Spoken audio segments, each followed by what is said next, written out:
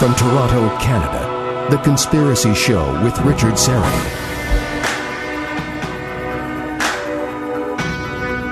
Thanks for inviting me into your home, your long-haul truck, RV, camper, taxi, your parents' well-appointed basement with a simulated wood paneling, electric fireplace, and the painting of dogs playing poker, your loft, that greasy spoon just off the interstate, and your cabin in the woods. Robert W. Sullivan IV stays with us as we continue to delve into esoteric and occult symbolism in cinema.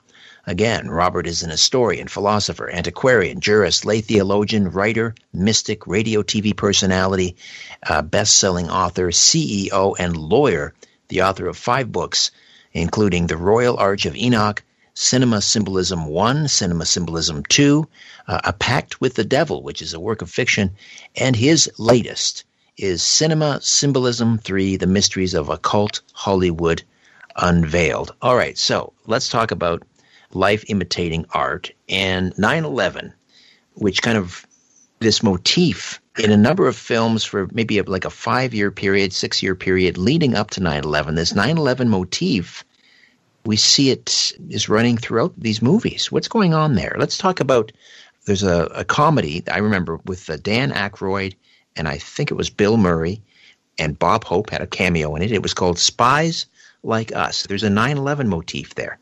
Well, right. There's two things that are a little separate. There's the symbolism in film leading up to it, which is, the 9/11 little clues in these Gnostic films right up before the event. What I put in the book was, of course, with 9/11, if you're going to presume, and again, I underline the word presume, that this was a government conspiracy or this was an inside job, I guess is the better word to use. One of the things that, of course, is always pointed out was that the buildings were brought down in a controlled demolition. And this clearly seems to be the case with Building 7. And the idea was that planes hit the Twin Towers and that, according to the Newtonian physics, the tops should have slid off to the side. They should have followed the path of least resistance. Instead, they collapse into their own footprint, which kind of defies Newtonian gravitational theory. So the hypothesis then is that these buildings were pulled in a controlled demolition. So if we're going to go down that rabbit hole, then it begs the next question. Well, if they're going to be pulled in a controlled demolition, how these buildings had to get wired for, these buildings had to be wired with thermite cutting charges to cut the load-bearing members and support columns to bring these buildings come crashing down. So how was this done? I mean, let's just continue to hypothesize here. Well, of course, if we're going to go down this rabbit hole, like I said, then obviously someone had to plant these explosives to carry this out. When I was looking into this, believe it or not, and I was stunned when I found this out, was that there was a renovation project to the building's elevators. This was the Twin Towers that was started in January of 2001 and lasted all the way up through August of 2001. And you would think to yourself that if you're going to hire someone to repair elevators or do elevator renovation or escalator renovation or whatever, the whole buildings, you would call Otis Elevator. I mean, they're the world's biggest one. They're the, everyone knows you can't get on an escalator or elevator with seeing Otis on it. But this wasn't the case. The company was called the Ace Elevator Company, which has subsequently vanished. They don't exist. And when I saw that name, the first thing that just popped into my head was, I thought, well, if this was an inside job, whoever put this thing together obviously must have been a fan of the movie Spies Like Us, because if you ever saw that movie, the name of the company that carries out the government wet works and black operations was called the Ace Tomato Company. Very similar. And what makes it even stranger was to access Ace Tomato Company, you had to go down a giant elevator, if I remember correctly. But I always thought that was strange. I thought, well, that's interesting. I guess if we're presuming, and again, I use the word presume, that this was an inside job, clearly they must have taken inspiration or been inspired or copied the name of this company, Ace Elevator Company, and used it from Spies Like Us, this 1985 film, to generate the Ace Elevator Company. The parallels are too striking. So just their own little inside joke, I guess. I guess so. All right, so let's talk about 9/11 imaging in films. Sure. Vanilla Sky, The Matrix, Fight Club. Well, let's start with Vanilla Sky. Right. You're absolutely correct. You have this whole slate of Gnostic films. I mean, it goes back even further, but you have the slate of Gnostic films that came out right around 9/11 or before it. Vanilla Sky was filmed before 9/11, where the end of the movie is just very eerie to the whole 9/11 incident, where The film was made before 9/11. The movie was released in December of '01.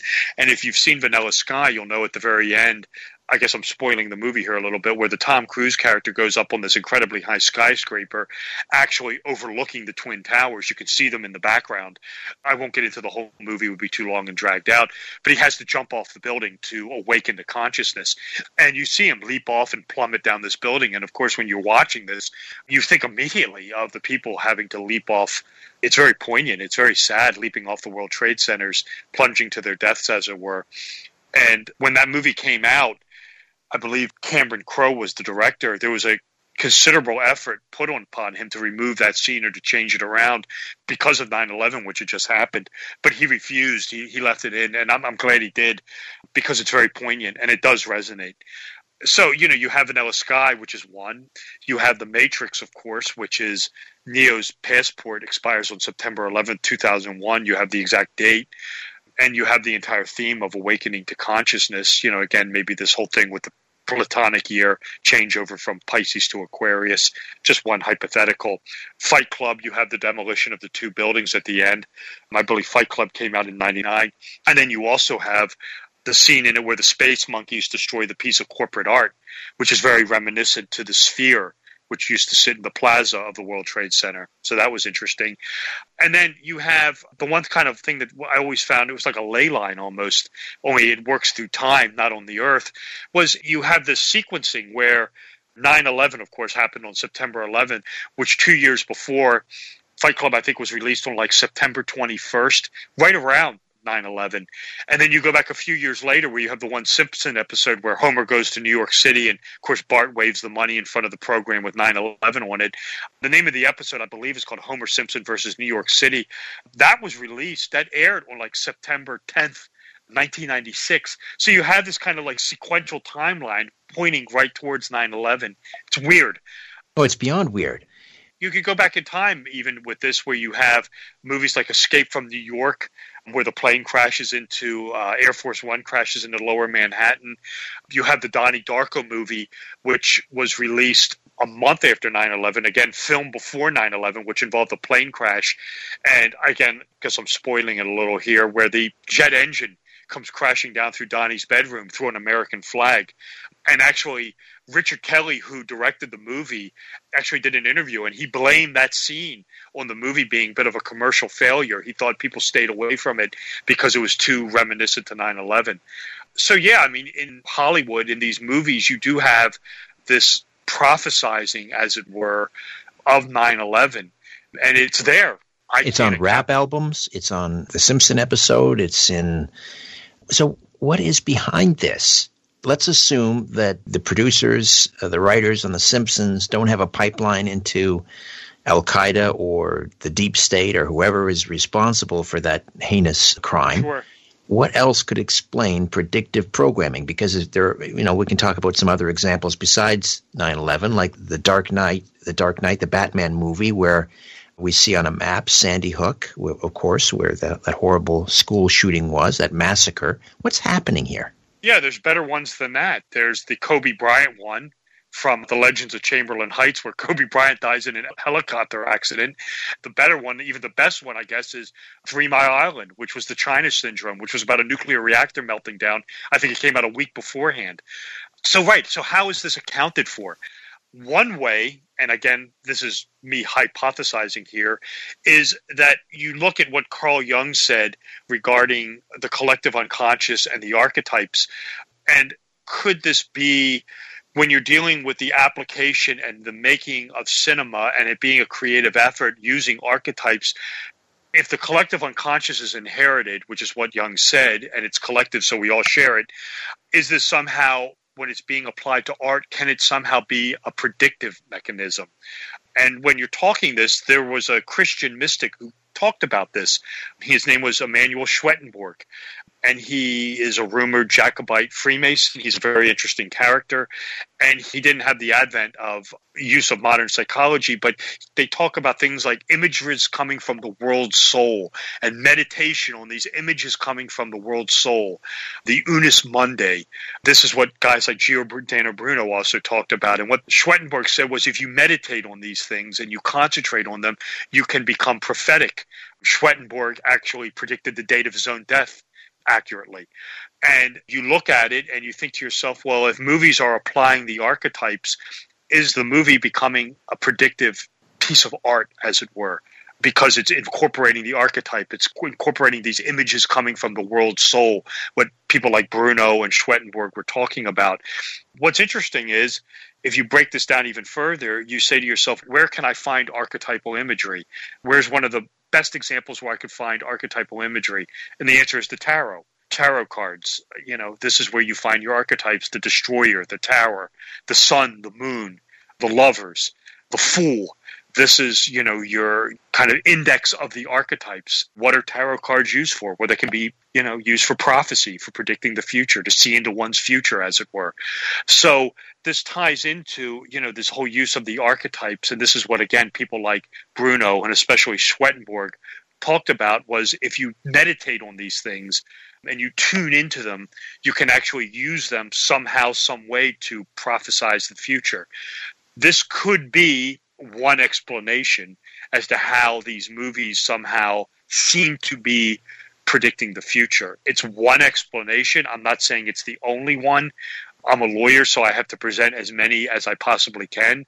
You could certainly craft the argument that Hollywood producers are working with the deep state, and the deep state is crafting all these global catastrophes, and they're giving it to Hollywood. That's one possibility. Maybe Hollywood elites, filmmakers, are conjuring demons or have crystal balls themselves. Possible. But certainly what I just said is one possible way of trying to explain this. All right, let's talk about Donald Trump, because... Oh, yeah, that's a fascinating one, too. Let's start with the more recent one, which is when he made what was called this inappropriate phone call to the president of Ukraine. And it sounded like, or the case was being made that it was this quid pro quo call, which it wasn't, but that's another story. But that ultimately led to his impeachment.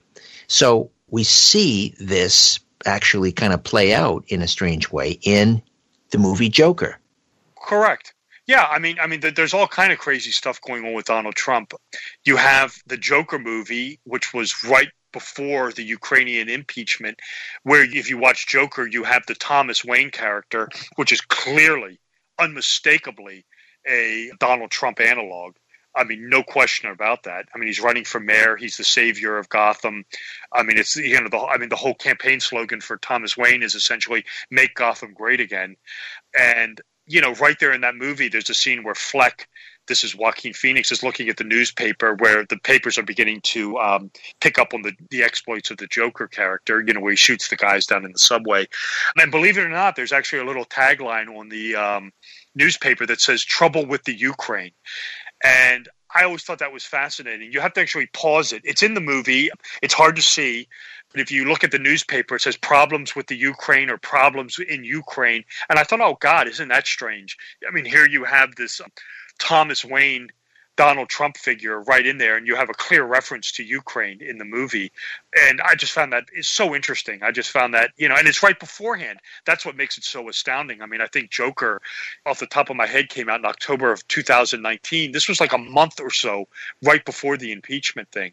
And I just found that so fascinating. They were just so close to it. Oh, it's mind-boggling. It's absolutely mind-boggling. What about the Lego movie with Donald Trump? Well, that's another one. That came out, I believe, in 13 or 14. Maybe it was 12. I'd have to go back and look.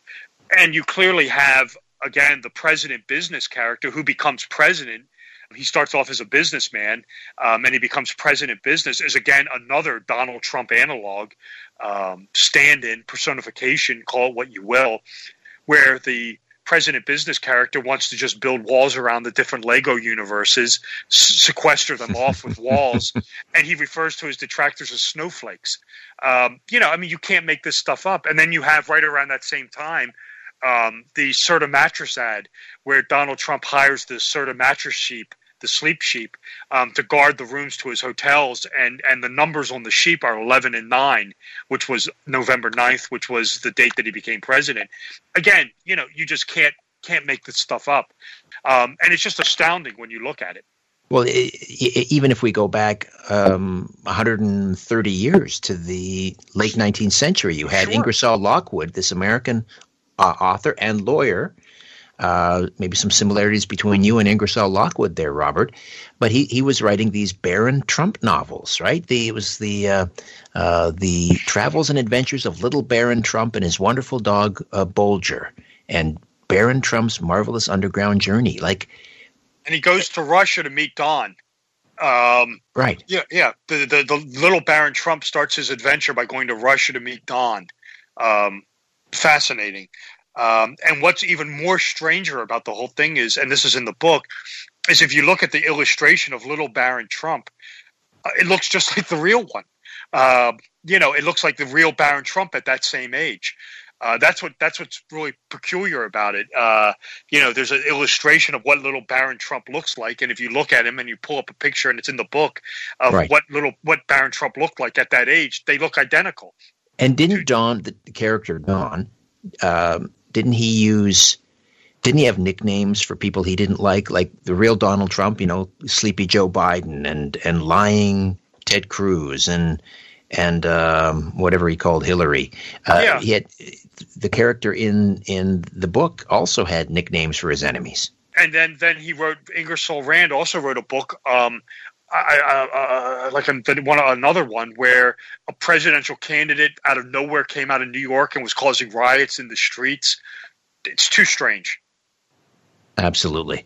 All right. Back with more of my conversation with Robert W. Sullivan IV when the Conspiracy Show continues.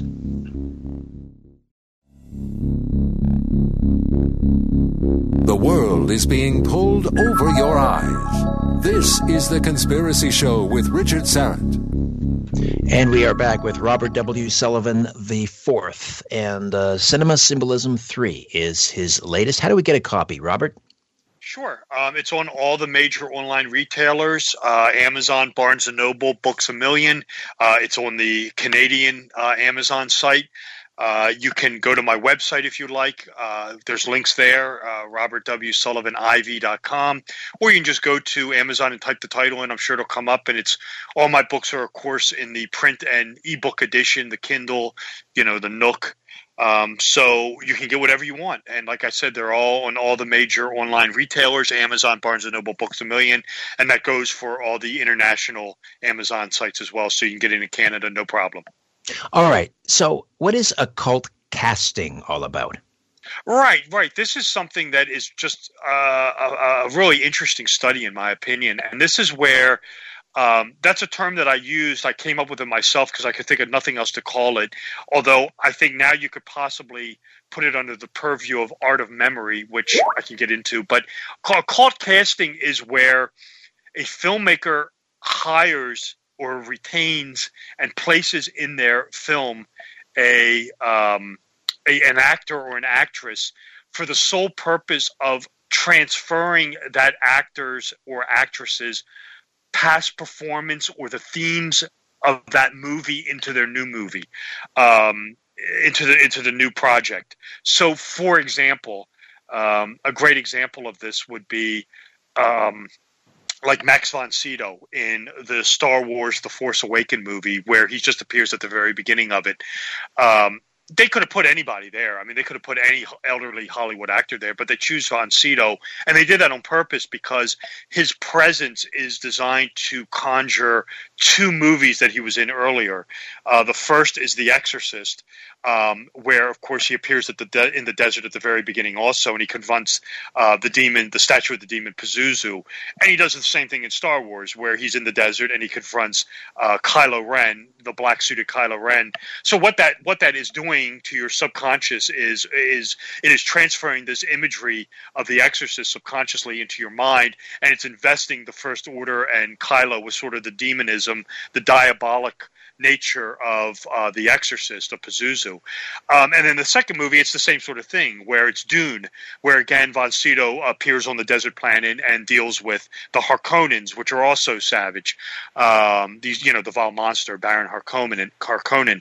So again, by putting Von Sydow in that movie, in the Star Wars movie, what that is doing is subconsciously drawing forth his two earlier performances in The Exorcist and Dune, and it's transferring sort of the raw savagery and the evilness of The Exorcist and Dune, the Harkonnens and Pazuzu, and putting them in the first order. That's the way this stuff works.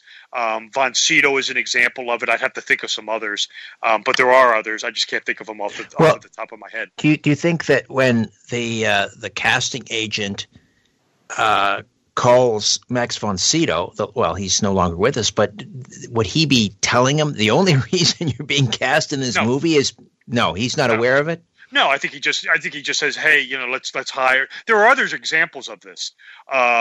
Maybe the actor is aware of it. It's possible. There are other examples of this. Like I said, I'm just drawing a blank right now off the top of my head. They're in the book. But I have documented other examples of this. Patrick Swayze? How about Patrick Swayze Donnie Darko? Yeah, that's a great one.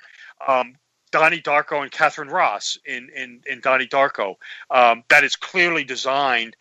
You have the whole idea of Donnie Darko being about disillusioned youth. And the casting of Swayze is twofold. One is that movie, Donnie Darko, takes place in 1988 and is filled with 80s cheese. So the casting of Swayze is twofold. One, it's designed to resurrect his 80s movies that he made, like Roadhouse, but specifically it's designed to resurrect Dirty Dancing, which is again a movie that has an undercurrent about disenfranchised youth, youth being upset with the status quo, the underlings, the staff at the hotel being kind of suppressed by the adults in the hotel. It's a transitional movie from the 50s to the 60s, and Swayze's appearance is to do the same thing, because if you watch Donnie Darko, it's the same thing. It's about disillusioned youth, and that's what Dirty Dancing is about, disillusioned youth. Catherine Ross, same type of scenario. Her presence as a psychiatrist is designed to conjure The Graduate with Dustin Hoffman, where she played his girlfriend. Same theme. A movie about disillusioned youth, the 1960s. So those two actors in Donnie Darko are designed to conjure their early performances and transfer this whole sentiment of disillusioned youth, unhappiness with the status quo, and transfer it into Donnie Darko, which is again, Donnie Darko, the character, is struggling with adults and is again one of these disillusioned youth type characters, a Holden Caulfield, as it were. Right. All right. Let's go to the YouTube live chat. And Mike L. asks, Robert, do you have any examples of this occult or esoteric symbology in the video game industry? I'd have to. It's not off the top of my head. I'd have to go and look at it. I know for a fact that I know the Assassin's Creed the Assassin's Creed video game was using some stuff from the world of conspiracy. With I had them. I have a PS3 here, and I used to. I don't really play too much anymore, but I did the Assassin. And they had the whole thing with like the Knights Templar and conspiracy stuff like that, and they had some hidden imagery, I think, in some of the video games. It's probably there. I've never really paid much attention to it, but if you told me video games were using occult themes and symbols, wouldn't surprise me. All right. Solar Warden asks, Robert, have you seen the Lone Gunman episode about 9/11 and its glaring, literal, same plan scenario with planes in the towers airing on TV in March of 2001? And your thoughts? Yeah, that's another one. The Lone Gunman is another one of another one of these predictive 9/11 movie or TV shows. That was a television show, of course. We're right, where the airliner actually gets hijacked by the government and was being flown into the World Trade Center. Yes, I'm familiar with that episode, and that's another great example of all this, pre 9/11 imagery in media. Kim.net asks, Robert, can you discuss the possibility of retrocausality and the idea of the future possibly affecting the past? Basically, reverse prophecy. Yeah, I don't know. I'm not too familiar with that one. That's beyond my skill set, as it were. All right. I wanted to ask you about Stanley Kubrick because, I mean, I think you would agree he's like the master of creating all of these multiple levels of and layers in his films.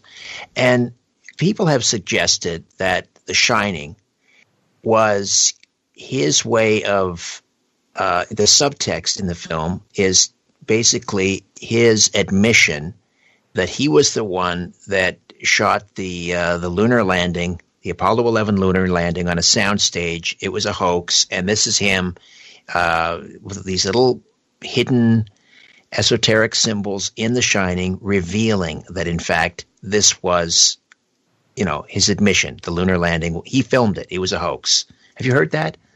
Yes, The Shining is a great movie and is overloaded with all sorts of imagery. What Kubrick does in that movie is he repeats numbers and themes all over the place. That movie is nothing but repeating doubles, and he is doing that to convey the sense of reincarnation, that the Overlook is just a never-ending Ouroboros biting its tail. The thing with NASA is interesting because there is some truth to this. It wasn't necessarily that it was a hoax. You could craft the argument that they actually went to the moon, but they couldn't film there. And that Kubrick just filmed the guys hopping around in like a soundstage. I believe it or not, this is actually seen in a James Bond movie. I believe it's Diamonds Are Forever, where Bond actually winds up in a Area 51 like base out in Nevada, and he goes down into like a basement or something, and there's a Stanley Kubrick analog down there filming the guys hopping around on the moon. But of course in The Shining, it's the scene we all know about where little Danny is playing with the toys, stands up wearing the Apollo 11 sweater. Of course, this is the rocket launch, then goes to room 237. The symbolism being that back in the late 80s, the moon was 237,000 miles from the Earth. So this was Kubrick's way of saying, with Danny, symbolically wearing the Apollo 11 sweater, going to the moon and, going into room 237, and that this was Kubrick's way of saying to the world, I filmed the guys hopping around on the moon. This isn't as far-fetched as it sounds, and for a couple of reasons. One is there's rumors out there that the government was very impressed with Kubrick's filming of 2001 and Strangelove and the way he filmed those, and that when they saw those movies, just thought, hey, this is the guy. I mean, this is the guy we got to use to film the fake moon landing, these guys hopping around on a sound studio. Now, again, you could make the argument they actually went to the moon, but they just couldn't film there, and Kubrick filmed the footage. The smoking gun in all this is the movie that no one talks about with Kubrick, and it's Barry Lyndon. This was the movie he made before The Shining, and no one seems to be aware of this. I talk about it in the book. This is your smoking gun, because Kubrick used NASA technology to film the movie. Kubrick went to his old buddies at NASA and got special lenses to film Barry Lyndon. And the reason why is because Barry Lyndon is a movie about the Napoleonic Wars, takes place in the Napoleonic era. And Kubrick wanted to film the movie and wanted to film scenes in the movie using exclusively candle lighting. Well, this can't be done if you're familiar with cinema. You could have characters sitting in a dark room with a candle going, but of course you have to have an exterior light shining on them. It'll be too dark. It will never show up. There's no way to film the camera characters sitting in a room illuminated by candles only. It's too dark. It's too glaring. Won't work. NASA developed a lens that allowed you to do this. I forget the name of it, but it was a high focal lens. And when Kubrick requested a couple of these from NASA, and of course being pals with them, they gave them to him. And he used his cinematographer, went to work on these lenses, and he actually crafted them. So when you're watching Barry Lyndon, a Kubrick movie, he filmed that using NASA technology. And of course, why did he have such access to NASA? And of course, the answer is obvious. He filmed the moon landing for them. Fantastic. All right. Good stuff, Robert. Stay put. We'll take another time out, come back, get to some more calls. Back with more of The Conspiracy Show right after this. Stay with us.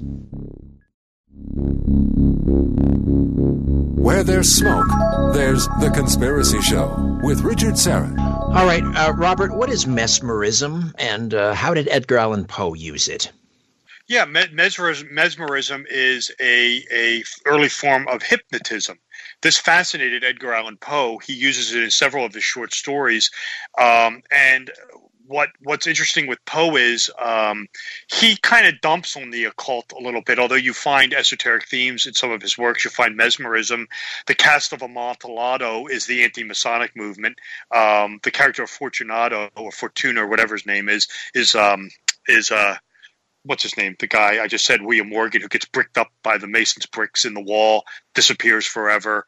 So the Castle of Amontillado is is a reflection of the anti-Masonic movement of the 1820s. The guy who was interacting with Poe, and this gets left out, was a guy by the name of Ethan Allen Hitchcock at West Point. He was a teacher at West Point, and Poe was at West Point and actually was a student of his. Ethan Allen Hitchcock is the grandson, of course, of the Freemason Ethan Allen, the Revolutionary War hero. And Ethan Allen Hitchcock was a Rosicrucian. He identified as himself as a Rosicrucian. And during the American Civil War, he was the chief advisor to Abraham Lincoln. So you had a Rosicrucian in the White House advising Abraham Lincoln during the Civil War. And Poe, you'll find occult themes in Poe. Like I said, the Castle of Amontillado is anti-Masonry, with Fortunato character being William Morgan being bricked up, by the Masons' trowel at the end, who disappears forever. Mesmerism fascinated Poe. You'll find it in a couple of his stories. The names are escaping me right now. It's late in it's a little beyond my bedtime right now, so no worries. Please forgive me if I can't recall the names of certain things. But no, Poe's an interesting character, and again, the reason I bring that up, and I brought it up earlier, is I want people to understand that Hollywood's use of occult themes, symbols, esoteric undercurrents is nothing new. You will find this in the works of the 19th century writers in America. You'll find this in the works of Richard Wagner, Mozart, William Shakespeare, or Sir Francis Bacon, if you will. This is nothing new to Hollywood. You've got a note here that I forgot to ask you about earlier, because you mentioned Thomas Aquinas and Albertus Magnus. You say they meddled with AI, as in artificial intelligence? Yeah, that's right. The whole idea of artificial intelligence and the animation of human beings, creation of human beings, it comes from this is millennia old. This comes from Kabbalah, number one, with the idea of golem making. This is where you use divine names and divine sigils and Hebrew letters to create life. This is, of course, Frankenstein's monster, Smurfette, Frosty the Snowman. This all comes out of the world of Jewish mysticism, and then, of course, the Hermetica in the Latinus Clepius. You have the whole idea of what are called Hermetic statues, and this they talk about that man can make statues and animate them, and bring these statues to life, and they can do whatever they want them to do. And again, this runs parallel with the Kabbalistic golem, Frankenstein's monster, Frosty the Snowman, Smurfette, what have you. And there were these two Christian saints. I mean, this is, part of history, allegedly anyway. A Saint Albertus Magnus apparently used a magic to animate a talking head of brass that was, considered a hermetic statue. This talking head of brass was animated through some sort of magic of some kind. And the story goes that Thomas Aquinas, of course, the saint, smashed it, destroyed the statue because it kept interrupting his studies, and he got sick and tired of it and smashed this talking head of brass, this AI, this robot, as it were, because it kept bothering him. So again, the whole idea of AI is nothing new to Hollywood. This goes back 2 millennia at least. Fascinating. All right, I want to work in some more questions here from the YouTube live chat. Show Me the Truth 74 asks, there are tales of sacrifices for power in Hollywood. Robert, do you have any personal knowledge of a ritual sacrifice? No, I do not have any personal knowledge of a sacrifice. I've never attended a human sacrifice, and I have no personal knowledge of a sacrifice. All right. I thought you might answer that way. Yeah. All right. Stephen Krashevsky asks, do you have any thoughts on think tanks and lobbyist groups consulting with Hollywood to push certain agendas and almost as many that work with the federal government? It's certainly possible. I have no personal knowledge of it, but that wouldn't surprise me. I know, for example, the one Transformer movie used the movie. I can't remember. There's been so damn many of these things. The one Transformer movie where they're fighting on the pyramid at the end. I think it's the sequel, Rise of the Fallen, maybe. And the Navy uses the railgun to blast one of the Transformers. And this is true. The Navy had developed the railgun and actually wanted the Transformer movie to relay it to the world. Because after the movie came out, the United States Navy said, yeah, that's real. We have a railgun. And we use this movie to announce it to the world. So, yeah. And like I said, the FBI reviewed the X-Files scripts for accuracy. And again, to repeat, Yankee Doodle Dandy, war propaganda, Pentagon, or the War Department. And same thing with the first couple Universal Sherlock Holmes movies with Rathbone and Karloff, Rathbone and Nigel Bruce. All right, we'll take one final timeout, come back, get to some more questions from the YouTube live chat. More of my conversation with Robert W. Sullivan IV, Cinema Symbolism 3, The Mysteries of Occult Hollywood Unveiled, right here on The Conspiracy Show. Big Brother is listening, and so are you, to The Conspiracy Show with Richard Sarrett. And a few minutes remain with Robert W. Sullivan IV. How do we get a copy of Cinema Symbolism 3? Sure. You can go to Amazon. All the online sites have it.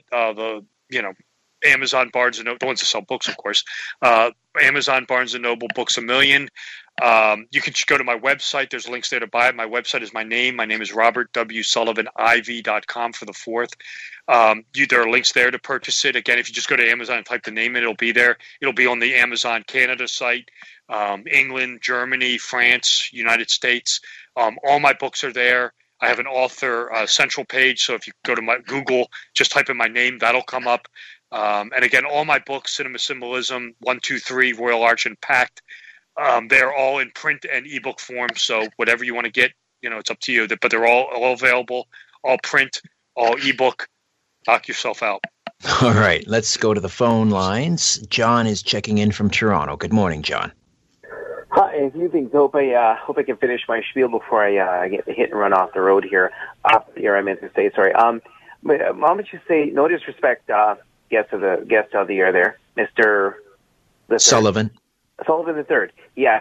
Talk is cheap, mommy should say, and I'd appreciate having some proof and evidence with respect to all these movie clips that you speak of. For instance, if you have a website, you can provide it to us right now so we can check out clips that may have put together which coincide with your allegations, which I don't really doubt at all, but I'm just saying. Well, there's no allegations here. He's simply talking about a well-known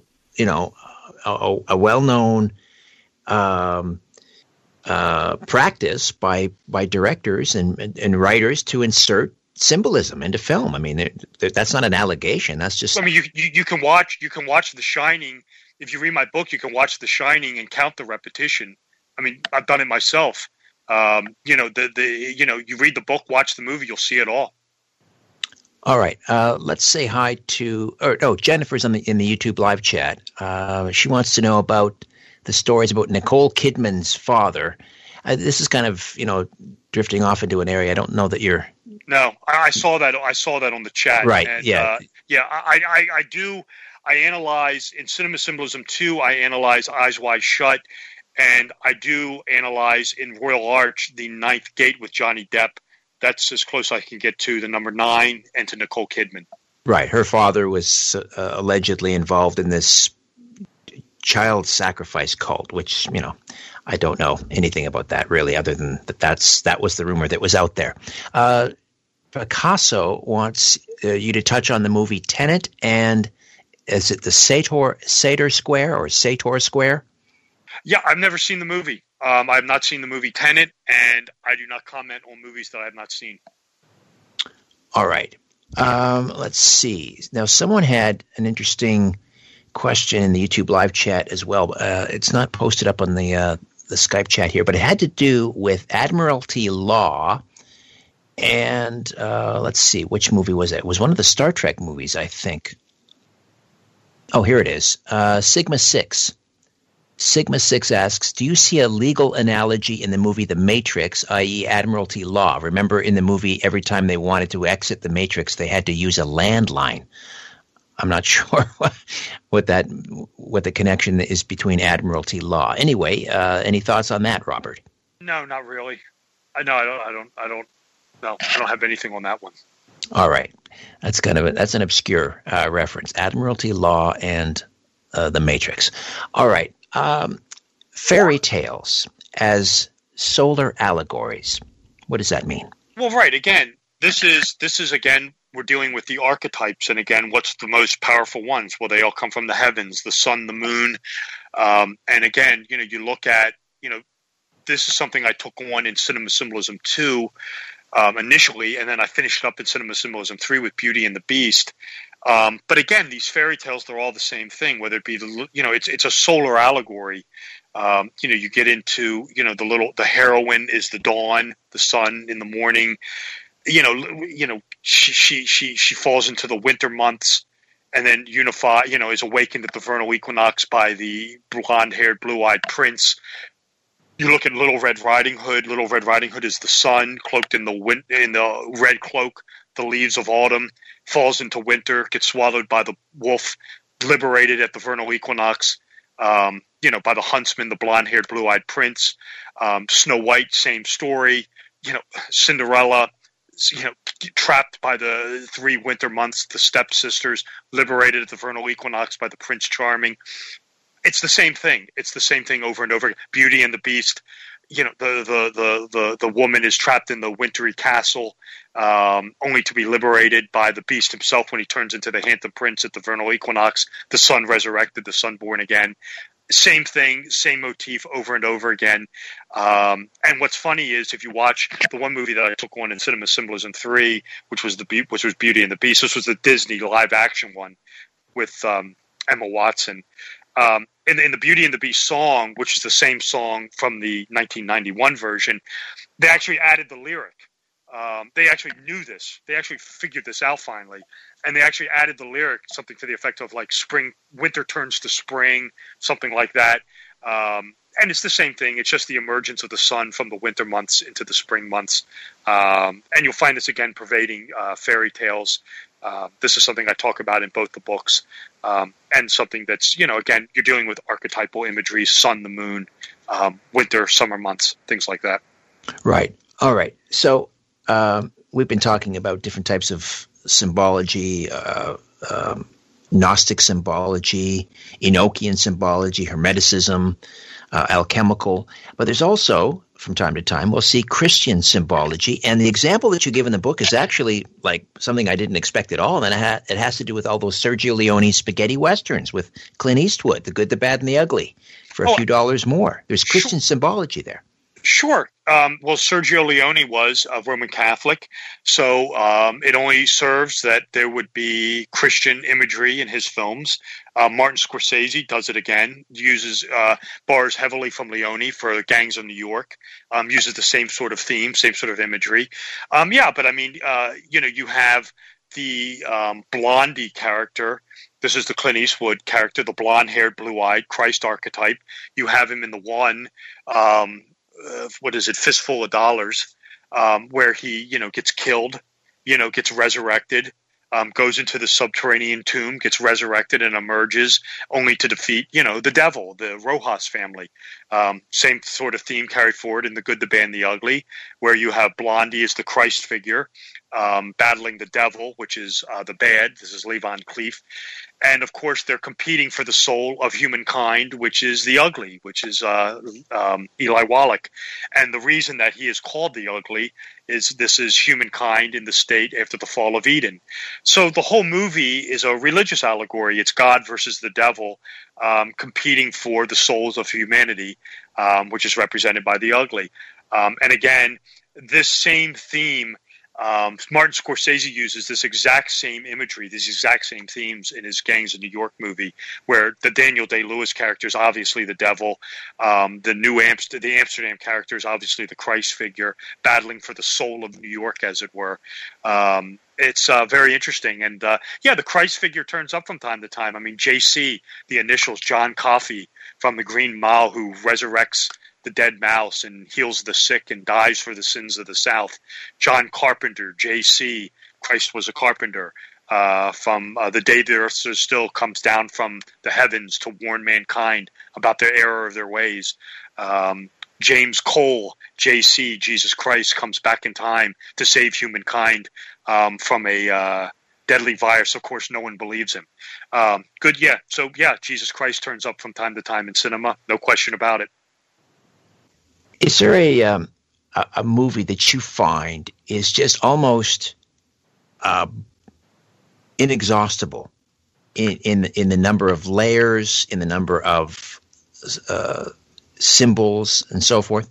The one that I keep coming back to is, and the one that I literally, Richard, that I watch it every time I watch it, I seem to pick up something new, is Darren Aronofsky's Black Swan. That's the one that to me is almost never ending. There is so much going on in that movie. You could probably write a book about it itself. In fact, when I did Black Swan, I actually split it in half. I took it on in Cinema Symbolism 1. I took it on in Cinema Symbolism 2. I find myself constantly coming back to it. I talk about it in Cinema Symbolism 3 because literally every time I seem to watch it, I seem to see something new in it. And it's just one of those like masterpieces that, just as like a never-ending study. You could probably write a book about it by itself. Maybe that's your next. Maybe that is your next book, right? Yeah, well, I'm going back through the other four and just making some cleanups, tweaks to it. I might throw in a little more information. I know when I'm doing Cinema Symbolism Part 1, I want to throw in some more information from The Wizard of Oz. So that's kind of my next project right now is I want to tweak. But the reason for this was with the Royal Arch book. I want to do another book on Masonry, but it doesn't work. I couldn't get it to work, so I'm going back to Royal Arch. I'm going to add in some of the stuff I subtracted out. And I figure, well, while I'm doing that, let me make some edits to Cinema Symbolism 1 and 2 and Pact with the Devil. I want to clean up a couple things. Some things that I thought didn't come out quite right, and some things that I want to add in. So that's my next project. That's what I'm doing right now. But yeah, there's definitely going to be probably a Cinema Symbolism 4, some more fiction. We'll see. Fantastic. Robert, always a delight. I'll speak to you on Coast in July. Looking forward to that. That's right. I'm looking forward to it. And again, thank you so much for having me on the Conspiracy Show tonight. It was my pleasure, and I look forward to Coast. Fantastic. Robert W. Sullivan IV, Cinema Symbolism 3, The Mysteries of Occult, Hollywood Unveiled. All right, back next week with another brand new program. Hope you'll be along for the ride. My thanks to Ryan and Carlos. In the meantime, don't be afraid. There's nothing concealed that won't be revealed, and nothing hidden that won't be made known. What you hear in the dark, speak in the light. What I say in a whisper, proclaim from the housetops. Move over, Aphrodite. I'm coming home. Good night.